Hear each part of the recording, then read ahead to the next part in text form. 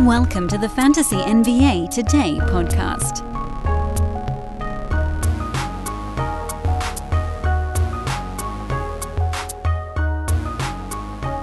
We begin our season review episodes.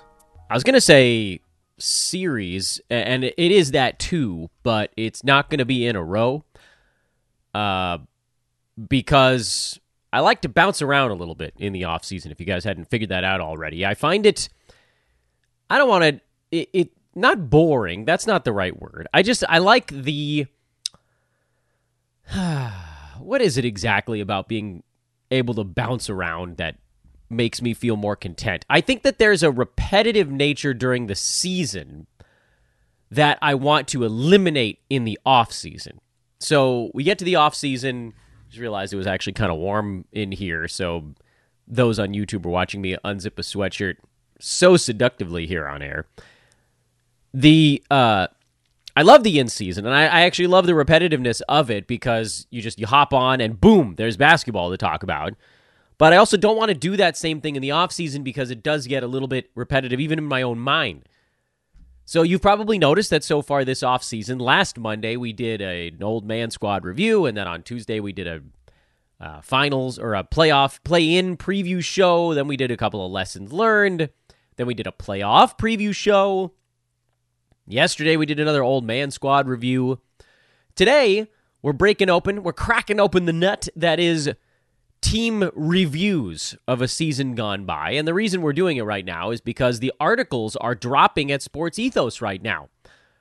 Our good buddy, incredible analyst, Derek Ball, dropped the Pistons review article yesterday over at Sports Ethos. It is completely free for everybody to check out.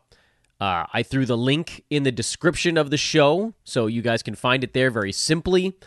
I strongly recommend it, and this is what you're going to be getting on every team intermittently over the next, say, 2 months or so here at Sports Ethos. So the first one dropped yesterday. It goes up the standings from worst to first. That's the way we've done it here since Sports Ethos / Hoopball has existed for 6 and some odd years, or I guess it's about 6.5 years, something like that. And that's what we're going to do again. And they say, Dan, Panda tells me. Panda says, Dan, next team deal is dropping tomorrow. I'm like, okay, cool. I'll queue it up. I'll get the link out. We'll take a look at those players on the podcast and boom, boom, double barrel action here. But hello, everyone. Welcome to Fantasy NBA Today. This is going to be more of a fantasy-geared show today, although we will talk about playoff results and then upcoming games later in the program. That'll be towards the end. I have found that folks seem to prefer that we get into the fantasy stuff first. So to that end, welcome to the program. You can find me on Twitter at Dan Besbris. YouTubers, you can see it there on your screen. SportsEthos.com, the website. Ethos Fantasy BK, Ethos Fantasy BB for baseball, Ethos Fantasy FB for football. And hey, put a call out here at the beginning of today's show. If you want to get into an Ethos League, this is a perfectly reasonable time to do it. We've got basketball, baseball, football, and hockey leagues running right now. The great Andre is running them and with the assistance of folks in each division because I know, much like myself, Andre mostly plays fantasy basketball. So, JP from the football division, Blake from hockey, Joe with baseball, they're all working with Andre to make sure the settings are all right. And if you missed out on an Ethos League last year, and you're thinking, damn it, how do I make sure I get in the next one? This is the perfect time to do it. We'll get you on the list. So you get that first email that goes out. You won't miss it in the mayhem of fantasy draft season. So hit me up either in the YouTube chat, on Twitter at Dan Besbris, or email roster@sportsethos.com if you'd like to be a part of an Ethos League. Also, Ethos is hiring someone on the sales side, so please hit me up if you're interested in that as well. It is heavily phone calls. I want to put that out there ahead of time so people are not like, hey, blah, blah, blah, I want to do sports. It's like, no, this is sales. It is a paid position, so reach out if you're interested in getting involved in that as well. So how are we gonna do these things? How are we gonna do these season in review podcasts? Well, historically, we've just gone through the team, talked a little bit about their season as a whole, and then worked down the board, mostly talking about the most interesting names on the ball club, but maybe getting into some other stuff as well. So let's just start at the top. Pistons 17-65 this year. They were far and away the worst team in the NBA. The Rockets and the Spurs were the second worst, tied with 22 wins apiece, so things really did implode on Detroit when Cade Cunningham, who, YouTubers, you can see the list of fantasy ranks on your screen right now, played just 12 games, had an injury to his shin, and the Pistons thought, we're tanking anyway. Let's just throw Cade on the shelf. He got his 3 weeks of fun, which sucks. But this was one of the players on a tank team that I avoided. We talked on yesterday's show about how I took way too many risks with San Antonio Spurs this year, knowing they were going into a tank. Pistons, I didn't. I did not draft. Well, let's see. I drafted one Piston in a couple of spots, and that was Bojan Bogdanovic, who actually was the highest ranked Piston on a 9-cat per game basis. So, goody. He got off to a really quick start this year. Bojan did. Things came kind of back down to earth for him as the year went on. I think he was shooting like 55% the first month of the year, and so he was a top 75 guy, top 60 for range stretches. He settled back to around 100, and then they shut him down. Which, of course, that's the thing with tanking teams. Eventually, basically everyone gets turned off. Not the entire roster. Killian Hayes played 76 out of 82 ball games. Jaden Ivey played 74 out of 82 games. Those are the only two Pistons that got into the 70s. Jalen Duren got to 67. He was dealing with various stretches of bilateral ankle soreness, which is just like, dude is young and his body is getting worn out. But let's talk a little bit about the players, because from a team standpoint, the Pistons are not that fun. 17-65 is a really difficult season to sit through. They were 9-32 at home. They were 8-33 on the road. There was pretty much no difference between how they played in different places. They were 8-44 within their own conference. I mean, whoever they played, they lost. Remember how bad the Hornets were? Second worst record in the Eastern Conference. 10 games ahead of the Pistons. Come on. And then the Magic were another 7 games up on the Hornets. The Detroit was epically bad this year in basically every respect. They did have some fun players, but as a team, they were atrocious. But let's try to think this through. What does that actually mean for the Pistons going forward? Is this a situation where you look at what Detroit did this year and have to immediately think, I want nothing to do with them in future years? And I think the answer is no, because they already got Cade. That was like big-time lottery grab number one. They got 2 pretty good players in the lottery last year in Jalen Duren via trade, and Jaden Ivey was their own grab, the early pick. So they've got these, even if you want to just talk about those 3 players, they have a nice, firm little base. And then they've got these other young guys that they either drafted before, like Killian Hayes, who made some small strides this year, but is still Killian Hayes. They picked up scrap heap lotto guys like Marvin Bagley and James Wiseman, and they still kind of have to figure out what the hell they want to do with those dudes.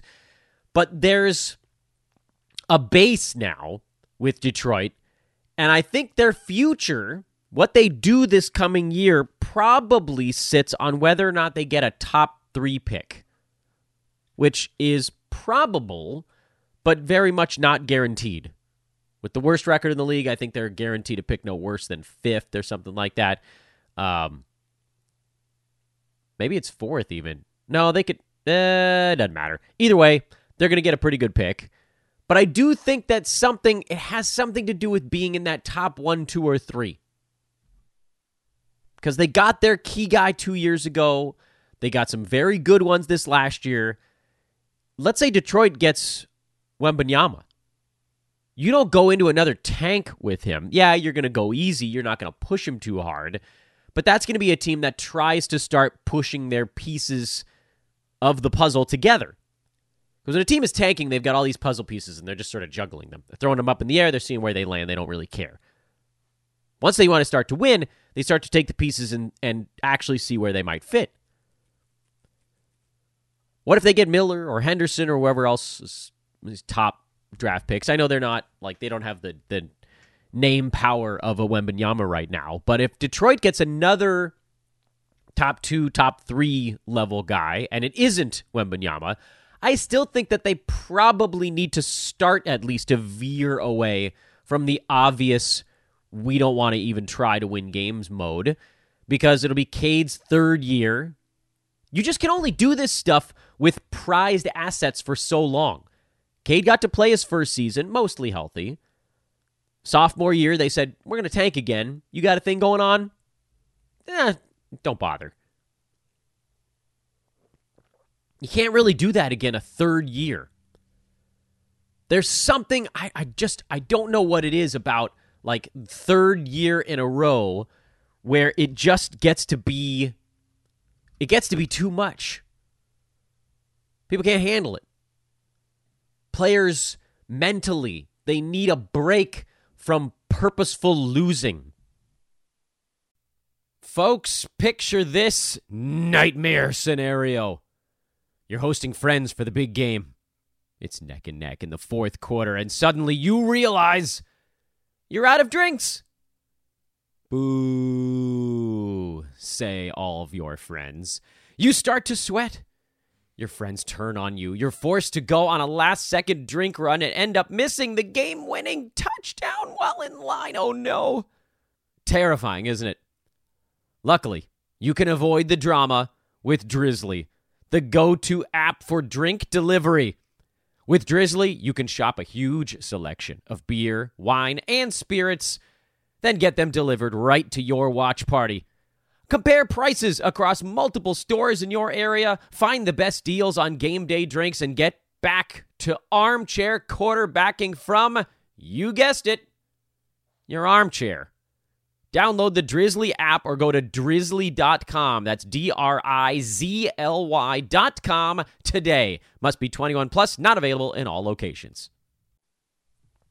I mean, think about the Thunder are a great example of this. That's the recent team where everybody's like, that team's been tanking. 2 years they were in hyper tank. 2. This year, they tried. There's something about tanking, and sometimes you're just going to get a team that's bad, that's going to have a record in the bottom 4 or 5, and that might still be the case for Detroit, even if they get a really good player. But purposeful losing, like Orlando did last year, like we've seen, like the Spurs did this year, like Detroit's done now, for basically, this is effectively their 3rd season of tank, but maybe I should add the caveat, it's not so much 3 years of tanking in a row. It's 3 years of tanking with your core guy already in place. And for Detroit, that has to be Cade Cunningham, plus whoever they get in this upcoming draft. For the Thunder, it's been Shea after Chris Paul was moved and they went from competitive to not competitive again. Spurs don't have their guy yet. So this year was like the gimme. You might see 2 additional years of hard tanking out of San Antonio, but I still abide by this theory, which is once a team has its guy, they only tank with that guy for 2 years. Because by the 3rd, they have to start to convince that dude that they should stay. They should want to remain in town. We need to show them progress. I think the Pistons are still going to be pretty damn bad this coming year, regardless of who they get in the draft. They're not going to just magically become a good team. But a healthy Cade Cunningham, sophomore Jalen Duren, sophomore Jaden Ivey, whatever stud they get in the upcoming draft, that's going to be a team that, much like I think Orlando is a good comparison point. Now, Orlando probably has more talent than what the Pistons will have this coming year. But the Magic stopped trying to lose. They got their number 1 guy, and they said, okay, you know what? We've got some pretty good pieces. We got Paolo now, who's our key anchor. We've got former top pick Markelle Fultz, who's coming back. He got injured at the beginning of the year, but he looked really good this year. They got Franz, who looked pretty good the previous season. They didn't even tank a year with Paolo. They got their guy and they said, we already have some good young pieces in place. Let's just turn them loose. It's pretty amazing to look at a team like Orlando that, yes, they have better talent than the teams that were in true tank mode this year, but not by double. The Magic aren't twice as good as the Detroit Pistons. They're significantly better, but not twice as good. The difference between a team like Orlando and a team like the Rockets or the Spurs or the Pistons is that one of those four teams, I can count, was not attempting to lose ball games by just sitting guys, by throwing out bad analytic lineups when the game was close. Coaches and front offices, they can do really clever stuff. The one I always think back about is the year before they changed the lotto ball odds and the Mavs were tanking. I think it was the year they got Luka. They were leading the Lakers. I can never remember this. I can never forget this game. I don't know exactly the day it was, but if you go back to whatever that year was before they changed the lotto ball odds, the Mavs were beating the Lakers by like 8 points in the fourth quarter of a game that they wanted to lose. And I think Rick Carlisle might have still been there. Was that right at the tail end before they moved on to go into rebuild mode? I forget exactly. Pulled the whole damn unit and put in 5 guys that had no business together on the floor. Of course, the Lakers went on a furious run. They outscored them by like 16 in the fourth quarter, and the game flipped on its head. But that was in-game tank in a way that, the players that came out of the game were probably like, oh, shucks, and then the ones that got in were super excited about it. So it was tanking while actually giving dudes an opportunity. But it was so egregious. I mean, that was a win that was converted into a loss. And teams do this all the time. All the time. But let's get into the players individually here. We talked about the Pistons as a sort of an arc long enough. And we'll start at the top with Bojan Bogdanovic, who was number 105 on a per-game basis this year. Obviously did not last throughout the entire season because, like basically everybody else on the team, he got shut down, played 59 ball games. So, yeah, obviously he's not going to hit his mark by totals, but on a per-game basis, he hit his ADP, I would argue. He's under contract for 2 more years with the Pistons. We know he was on the trading block, but it's also hard to move a guy who has 3 years left on their deal, which 2.5 is what his deal was at the trade deadline. And on top of that, and as you'll see quite astutely pointed out in Derek's article back on Sports Ethos, they don't really have anybody else on the team that can shoot reliably. So you might look at this team next year and expect that Bojan is going to be gone halfway. I don't know that that's necessarily set in stone. What probably is set in stone is that there's no way he's going to get 15 shots a game and 5 free throws with a healthy Cade Cunningham all year, with Jaden Ivey taking another step forward, and presumably a higher usage guy coming aboard in the draft. There just simply won't be enough shots because Bojan played most of his season without the team's primary usage guy on the floor, and that was Cade. Yes, Jaden Ivey, his shots moved up as a result of Cade going down, and et cetera, et cetera. So as much as I like Bojan for his good percentages, ability to hit the three-pointer and score on good percentages, the fact that his value is tied up in volume. He is exclusively a volume guy. If you remove even tiny slivers of that, his value falls off a cliff. So he was good for this year, and you can see a value in him for a league where you're punting one of the defensive stats or assists or even rebounds from a front court guy. But he's not going to score 22 points a game next year. He's not going to get 15 shots a game. That number's going to come down probably by, I would think, anywhere from 3 to 5 points. He's not going to be a top 100 range dude next year. Will he be functional in points leagues and some punt builds? Yes, but he's not a guy that I'm expecting to target unless something pretty significant happens in the offseason, which I don't expect. Jalen Duren was the second highest per-game ranked player on the Pistons this year at 131, although the number for him was certainly superior to that as the season went on, and we can try to do some of this on the screen for folks that are kind of hanging out with us here on the YouTube side. I know it's not the world's largest number of you. Over the final 3 months of the year, so basically Duren's last 30 games or so, he was number 90, playing 26 minutes per game, 11.2 points, 9.4 rebounds, just under a steal, just over a block, brilliant field goal percent because pretty much all he does is dunk and get putbacks. Not a good foul shooter, 3 shots per game at about 65%. But, I mean, look, the outlines of this dude are so very there. And, I mean, honestly, I'm very pro Jalen Duren. I think there's especially if the Pistons get someone interesting in the draft that, I think even if they get Wembanyama, you still see Duren quite a bit as the center of the future. I wouldn't spend a top 100 pick on him if they end up with another front court guy in the draft. If they end up with like maybe more of a small forward type in the draft, then I would consider going Duren and expecting him to roll inside the top 100 next year. So a lot of this is going to come down to what pick Detroit gets. You know, if they get a shooting guard or a small forward, and it mostly impacts the playing time of, you know, the guys that they were screwing around with, you know, Marvin Bagley, Alec Burks, Isaiah Livers, the younger of those names, Hamidou Diallo. If the guy coming in is gonna sideline those dudes, and all I've got to worry about with Duren is whether or not James Wiseman is going to take 20 of his minutes, I still bet on Duren. So, and again, that was only with 26 minutes per ball game. He was top 90. So there is upside beyond that if his body can take it, and if they finally are just like, okay, this dude's amazing. And he was the youngest player in the entire NBA this last year. He did that. He did all he did this season, just obliterating people on the glass as the youngest player in the whole league. Can you believe that? I think that's damn remarkable. Loved watching Duren play this season.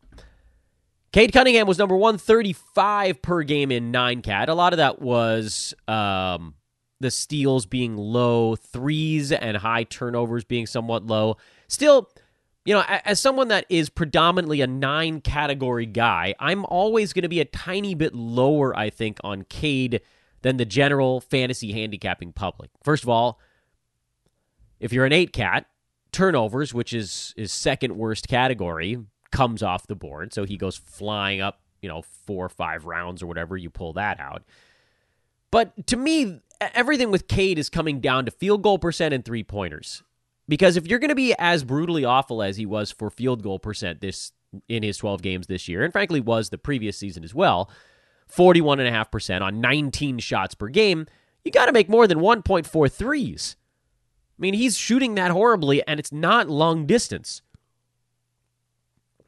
I would expect that he'll be better. I presume he was playing a little bit through the shin thing, which I'm sure was something that he could have played through if this wasn't a tank season, but okay, fine. Let's argue that his field goal percent does come up a little bit. Let's say 41.5 becomes, 43.5. I don't think we'll see much of a larger jump than that. Free throws, fine, as is. Turnovers are going to stay relatively high. That's not just going to magically fix itself, especially not on a young team. Are the 3-pointers going to make a big leap forward? Maybe small leap forward. So you could very well see Cade with about 20 points per game. Could he get up to 2 threes a night? Yeah, I think probably.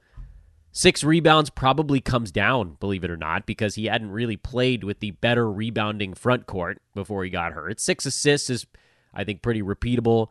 A steal or a little bit more repeatable. Half a block. We saw him do that both in his rookie season and his very short sophomore campaign. So yeah, I would expect a step forward, but I mean, I think you're going to see Cade getting drafted probably in the 40s this coming season because people see the eye-popping scoring, rebound, assist potential with him, but unfortunately ignore the fact that this year he was a negative in threes, steals, blocks, field goal percent, and turnovers.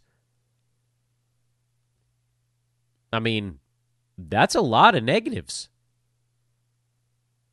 So again, I don't want to confuse everyone by constantly talking about the negative stuff with him. I just want to point out the fact that he is someone who is much more built for points leagues, 8-category leagues, and punt builds. Like right now, he looks like a terrific punt threes or punt field goal percent option. those things don't usually go together. If you're punting threes, you're probably aiming to win field goal percent. He's the odd combination that isn't good at either yet. Although I do think that threes in particular is a pretty easy one for him to fix. Would I draft Cade Cunningham? Hell yeah. I think he's going to be a fantasy play next year. He'll be inside the top 100 easily. But is he someone that I'm going to target? Based on what we know about players of his fantasy build, he's going to come off the board before where I would take him. I know that's like kind of a dumb line to draw in the sand of, is he a do not draft? No, he's not a do not draft. What's the difference between a do not draft and probably won't end up with? Well, one is a guy you're not taking no matter where he ends up. The other is, oh, look at this dude. He fell like 2 rounds farther than I expected. All right, now I'll take a look at him. But I don't think there's any chance Cade makes it as far as I would need him to go, even after missing this entire season. The only hope of him falling is that people were just like, oh, he's not going to play again next year. And maybe we think he does. And he drops like into the 60s or 70s or something like that. There's just no way that's going to happen, though. Come on. He was going in the 30s this year. Why would he fall? He's not going to fall 3.5 rounds because he was hurt. I don't think. Marvin Bagley was actually the next highest ranked 9-cat per game player on the Pistons, and you could not pay me enough on fantasy draft night to take a shot on Marvin Bagley. He is points, he is rebounds. He actually did a little bit better in field goal percent this year, but good Lord, no thank you. Bad free throw numbers, not a great defensive stat guy. Tried stepping out and hitting some three-pointers, but didn't go all that great for him. Never passes the basketball. I will kindly pass on Marvin Bagley. In fact, if you're going to give me a shot at a power forward on that team, assuming they don't get one in the draft, Isaiah Stewart, who was right behind him in overall ranks, was actually starting to show signs of kind of growing. We saw him improving his three-point shot. His rebounding was getting better. Steals and blocks really weren't there for Stewart, but he shot just 44%, and that's a number that you have to assume comes up as he kind of settles in for an entire season. I'm still not drafting him. I don't even care if he's getting starters minutes. I don't think that he's guaranteed to hit fantasy value, but at least he's got a better shot than Bagley. The other names on the Pistons that we probably need to at least touch on, and there are 3 of them, are Killian Hayes, James Wiseman, and Jaden Ivey. I don't care if Wiseman's getting the starting job. I'm not drafting him. He doesn't block shots. He mostly just rebounds, and even that's like not really as good as Jalen Duren. He'll score a little bit. Field goal percent is fine. But he's a train wreck in so many fantasy categories that please don't even look at it. I don't care what the Pistons announce as their starting lineup. I don't want Wiseman. You might be able to talk me into Jaden Ivey next year. He was a percentages disaster. I don't think I'm going to end up with him. That's one of those other ones where he's probably not going to fall far enough because Cade will be coming back. And they've got to figure out what they want to do with the Cade, Killian Hayes, Jaden Ivey trio now. This season, they really only had to worry about 2 of those 3 guys. Hayes steals and assists specialist, basically. Doesn't shoot the 3. Field goal percent is low. Much like Cade, actually. No 3s and a low field goal percent. There's just no way that you can support that out of a guard position on your team. At least his free throw shooting got a little bit better this year. He had like 5 really big games, and then Twitter yelled at me because I kept saying, you know what he's going to be, folks. He's going to fall back beyond the top 120, and he finished at 170 as basically a starter in 76 games. I know they brought him off the bench for like 2 weeks in the middle there, but he basically played starters minutes this year, averaged 28 and change, and didn't even sniff top 100 value in 9-cat. Points league, still, in my opinion, not enough there. 10 points, 6 assists, I guess, is good, but the 10 points is super low. And then at least with Jaden Ivey, as you pivot over to his side, I know he was ranked way lower than Hayes, but a lot of that is just because of the volume stuff. Bad free throw number, bad field goal number, bad turnover number. Jaden Ivey, points league darling next year, but whatever growth he has is probably going to be muted by whoever they get in the draft and the return of Cade Cunningham. So the Pistons, all these guys that are going to try to fit together next year as they then, I think, in my opinion, start to attempt to at least crawl out of the complete and total cellar of the league and maybe end up, in a conversation for bottom 5 or something like that. The only guys I'm really looking at on this team, and it's really only one, is Jalen Duren. I think Bogdanovich takes a hit.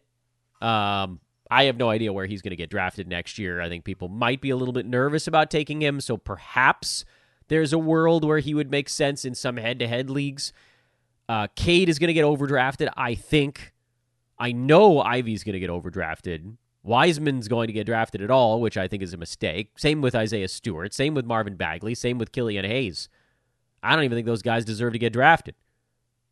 Ivy at least fits different builds because he is good in a few things and terrible in others.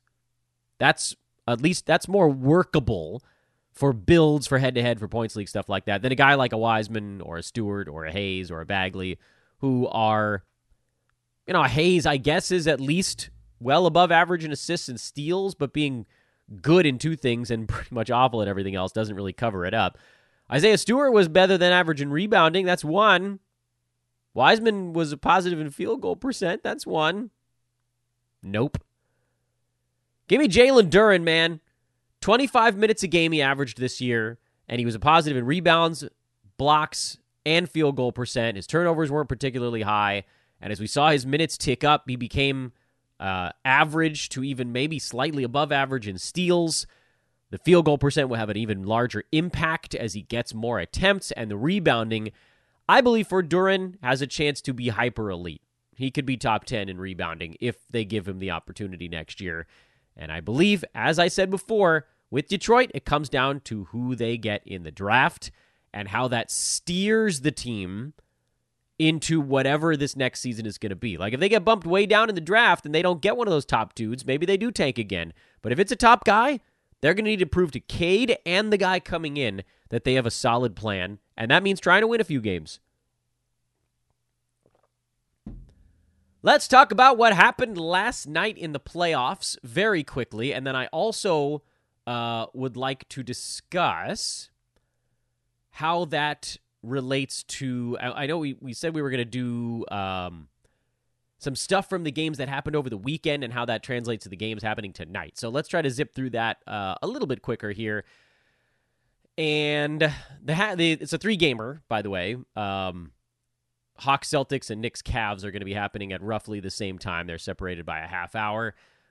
Knicks Cavs, Clippers Suns, I believe, are the ones that are nationally televised tonight, but who cares? Celtics 10-point favorite, total of 230.5, which requires us to go back to their previous game and try to figure out what happened. Well, Boston was a 10-point favorite. Total in that one was 231, and it went way under. Boston covered, not by much, barely, ended up tighter than expected. Boston went up by like almost 30 points, I think, in that whole game before Atlanta clawed their way back into it. But here's the thing. We did this yesterday with pace, and it told us exactly what was going to happen in that Philly-Brooklyn game. The pace of that was like 201. So the last one went over the pace by 20 points. The next one went under. It doesn't always fluctuate like that, but sometimes you can look at a line, you can wonder why it's set where it is. Well, this last one, 112-99, finished at 211 points. It went under the posted total by 20, and odds makers said, we don't care. We're going to leave it at about the same. Opened at 228, and it's been slowly bet up to 230 since then. Public money, and it looked like sharp money, has been coming in on the over in this one. So then you got to ask yourself, why? Why? Well, for one, Atlanta took 98 damn shots in that first ball game. And we'll do our little fuzzy math game here. Between turnovers and free throws, that got them to about 120 possessions. You want to talk about vastly underachieving. Shooting 39% with only 5 three-pointers is the way to do it. If Atlanta posts even an average offensive performance in this game, they get to about 110 to 115 points. What about the Boston side? Well, Boston somehow didn't get to the free throw line very often. Only took 18 free throws in the whole ball game. They committed 16 turnovers, which is on the high side. Shot the ball okay at 47.7%. But again, let's fuzzy math it a little bit. Play around with the numbers. 104, 113. they were basically right on their number of possessions in this one. 113. Atlanta had 120. You add those together, you're talking about 233, roughly, possessions in game one. So the fact that this one went under by 20-some-odd points was basically on the shoulders of the Hawks not being very good. Okay, well, what do we do with the number? If we have 233 possessions and the total opened at 228, yes, you'd figure there'd be a tiny bit of value on the over. It's now moved up to 230.5 in some places, which I don't like to bet into totals where I feel like you're within one bucket of the pace of the game. But that's an explanation as to why the total didn't move that much. Odds makers just expect the teams to score better in game two. They expect a better offensive showing from the Hawks specifically, but really from both teams. Of course, if you shoot the ball better, the pace probably slows down a little bit. I think you could expect Boston to get slightly fewer turnovers, maybe see a couple more free throws here in game two. That's your reasoning for why the number is as high as it is. And then in terms of Boston being a 10-point favorite, that's probably about accurate. Atlanta was awful in the first game, but they only came back because Boston stopped paying attention. In a tighter ball game, you'll see Boston continue to pay attention. They'll continue to kind of try to push Atlanta back down the board. The world's tiniest lean to the Hawks to at least be a bit more competitive in this one. But yeah, I don't think this is not one where I'd feel super strongly about which direction it's going as Boston tries to go up 2-0 and the Hawks try to even their series. Knicks beat the Cavs in the first one. This second game opened with Cavs as a 4-point favorite. It's up to 6. Total opened at 213 and actually has been bet up to 214, which is notable. By the way, Josh Hart, who was listed as doubtful yesterday, has been upgraded to questionable for New York. Everybody else would seemingly be good to go.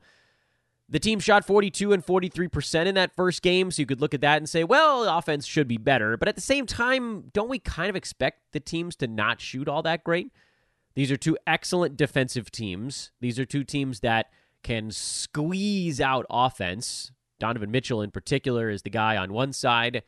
For the Knicks, it's typically Jalen Brunson getting that done. He had 27 in game one. That one ended at 198 points. And we could play the pace game here, which suggested that it should have been a higher scoring game. But I do want to caution folks that, like with Boston Atlanta, that game was lower scoring, not because the Celtics were just like the brilliant Celtics on defense. The Hawks just missed a ton of stuff. And you could argue the same thing with New York, Cleveland.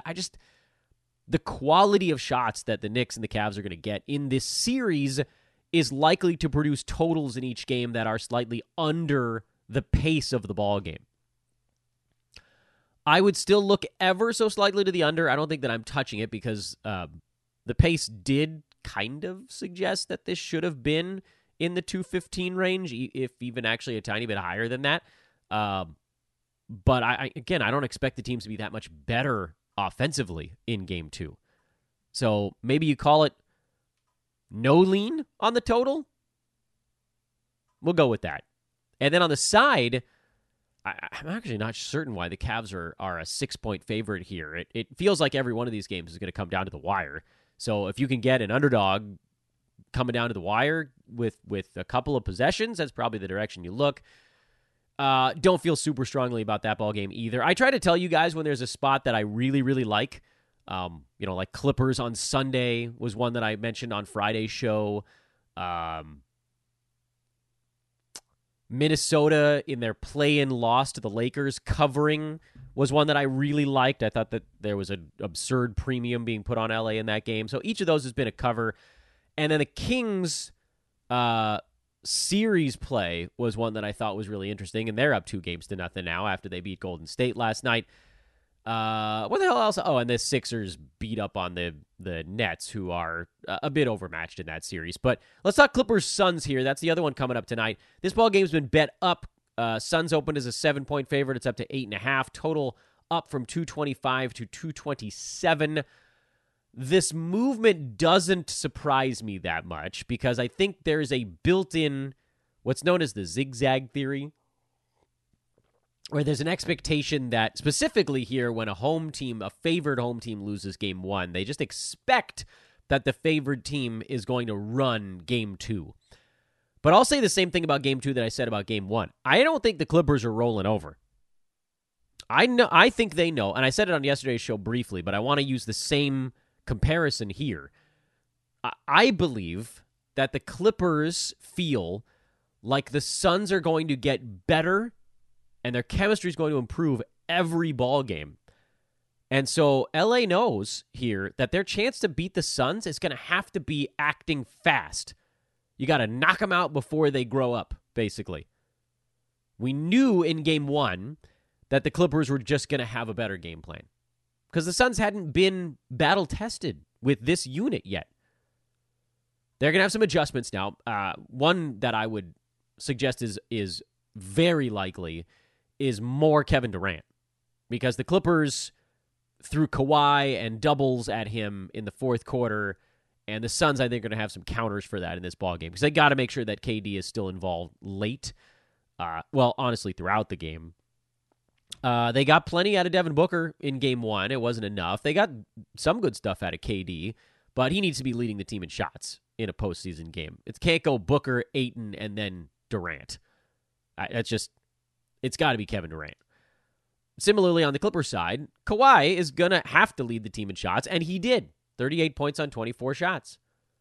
Russ, who went an atrocious 3 for 19, everybody's like, Russ, what an yeah, he had a couple plays down the stretch. He was still a -6 in a game they won by 5. Clippers won this game because of the bench. The bench came in and just smashed Phoenix for like 4 minutes, and everybody else played in a dead heat pretty much the rest of the way. Kawhi was only a +3. You want to know who the best plus-minus guys in the Clippers were in this one? Plumlee, +16. Terrence Mann, Bones Highland, Norman Powell. Those guys all plus double digits. Kawhi +3 was the next one, and then Russ, Eric Gordon, -6. Ivica Zubac was a -11. Batum was a -8. I know that doesn't tell the whole story, but it does tell a good chunk of it for this one. Anyway, point is here, I don't think the Clippers are just going to roll over and say, we're content to get 1. Fine, smash us by 20 here in game 2. They're going to be fighting. Clippers are not going down without a fight. And then if you also want to look at the pace, this game actually had a pretty good clip to it, but had a ton of free throws. That was a big part of why the total got up to 225. What was the posted total of game 1? 225.5. So it was right on the money. So not surprisingly, odds makers opened the next one at 225 again. It's been bet up to 227. That's Scott Foster, by the way. If you want to know why the line moved up 2 points, Scott Foster is why the line moved up 2 points. There's an expectation that there's going to be a heavy dose of fouling again in this one. I just don't know that it can be more than we saw in game 1. The teams combined to attempt 61 free throws in the first ball game, and most of the other playoff games we've seen have been much closer to the 35 to 45 range. In fact, I'm looking at all of them from Saturday and Sunday. Let's see. Did anybody get close to that? We'll start it on Saturday. Philly, Brooklyn, 31. Boston, Atlanta, 40. Knicks, Cavs, 43. Sacramento, Golden State, game 1. That one was 59. So that was the other really big one if you were looking for a reason. By the way, I am upset. I was hoping that they would have another high-scoring game, and then we'd have a massive under to bet into. But, that was what we knew going into yesterday, that the total was too high. The question was it way too high or just barely? And the answer was way too high. But Lakers, Grizzlies. Lakers led the league in free throws by a bazillion this year. Those teams shot 16 apiece in game 1. Miami, Milwaukee. These two teams shot near a bazillion during the regular season. They combined for 43. And then you got Clippers, Phoenix. Suns, who barely shot free throws during the regular year. They weren't a free throw shooting team. Got 33 of them. Clippers without Paul George got 29. Denver, Minnesota combined for only 33. You know what? Let's go to yesterday. Philly, Brooklyn, 33. Sacramento, Golden State, 47. That was a high one because the Warriors foul a lot. They really do. The Warriors foul a ton. That game ended at 220. We knew there was some room on the under. We knew it. We just didn't know if it was enough. And it was enough. So anyway, my thought there is 227 seems pretty high for Clippers Suns unless you think they're shooting 60 free throws again. That's my take on that one. 8.5 feels like a lot of points with as good as the Clippers looked in game one. I think we're seeing a little bit of a similar thing to what happened in Warriors-Kings yesterday, where people felt like the Warriors were going to win the series. And so when they lost game one, a lot of Warriors money came in and kept the line and tipped the line kind of the wrong way. And I feel like that's kind of what's happening here with Clippers-Suns, where Suns lost the first one. There's an assumption that they just simply won't lose game two. And maybe that's true. Maybe they win it. But winning by 9 is a tall order against a team like the Clippers that is battle-tested. And Kawhi, for all of his warts, he might be the best playoff player in the NBA. Certainly up there with Giannis. All right, that's what I got for today. Thanks for hanging out, everybody. I think everyone has left the YouTube show by now. Nobody wants my playoff breakdowns. You jerks. Nobody's listening. I can call you anything I want. Recorded, folks. Much love over here from the corner of my bedroom. Enjoy the games tonight. Should be fun ones as always. Tomorrow, I believe we will be getting into our next lesson learned from the season. But you know what? We'll know when we know. So long for now, everybody. We'll see you tomorrow. I'm Dan Vespers for Fantasy NBA Today. Hey, hit me up again if you want to be part of an Ethos League, a recruit, or other. And go try out a wager pass for 75% off. You can get our best bets on all these games. Okay, later for real this time.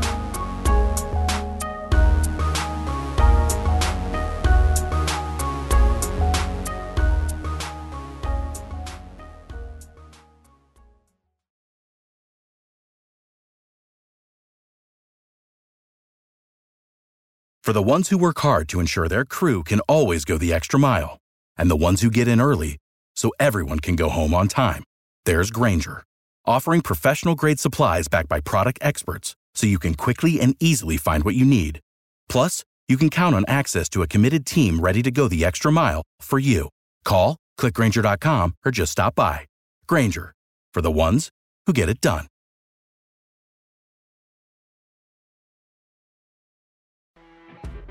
You know when you're listening to a true crime story that has an unbelievable plot twist that makes you stop in your tracks? That's what our podcast, People Are the Worst, brings you with each episode. I'm Rachel. And I'm Rebecca. We're identical twins who love true crime cases that make you say, didn't see that coming, and we hate the people responsible for them.